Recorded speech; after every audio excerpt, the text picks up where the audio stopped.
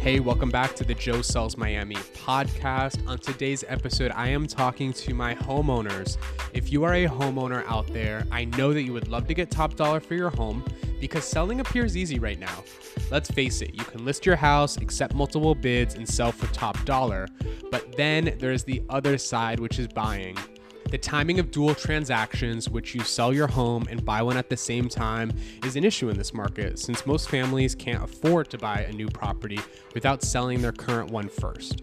And since sellers receive multiple bids, from my experience, offers with contingency clauses are likely to be rejected. Now, here are 10 options for those who need to sell and buy a property at the same time.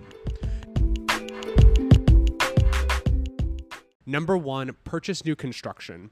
The pro is that you're going to get in early at developer pricing. You get to pick the exact unit. Most constructions are coming fully furnished and finished. A con is that you might have to be waiting for a little bit before you move into your next place. Number two, buy land and do a custom build. With this option, it lets you space things out. You can do a custom build, and maybe you can even do more at the same time.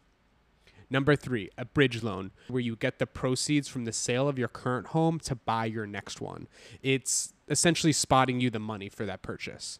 Number four, a HELOC. So I had my parents do this. They have a condo. They renovated their condo. It has room for equity. So they took out a home equity line of credit on their current property as an advance to fund the purchase of their next home.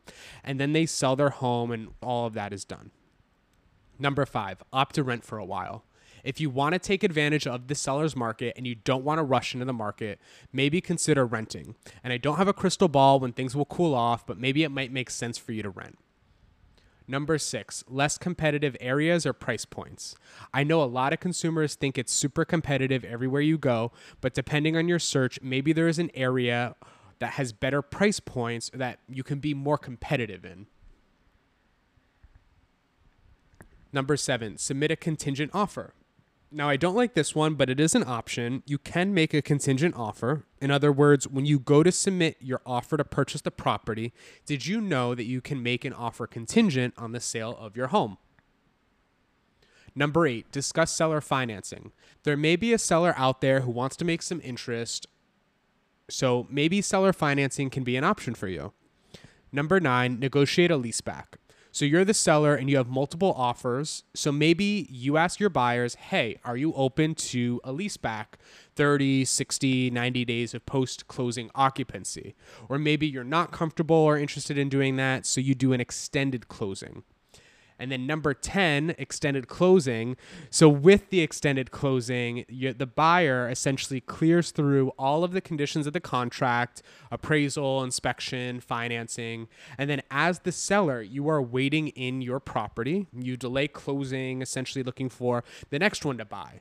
And this is great if you want possession to occur simultaneously. So there you have it, the 10 options for those who need to sell and buy a property at the same time in this market.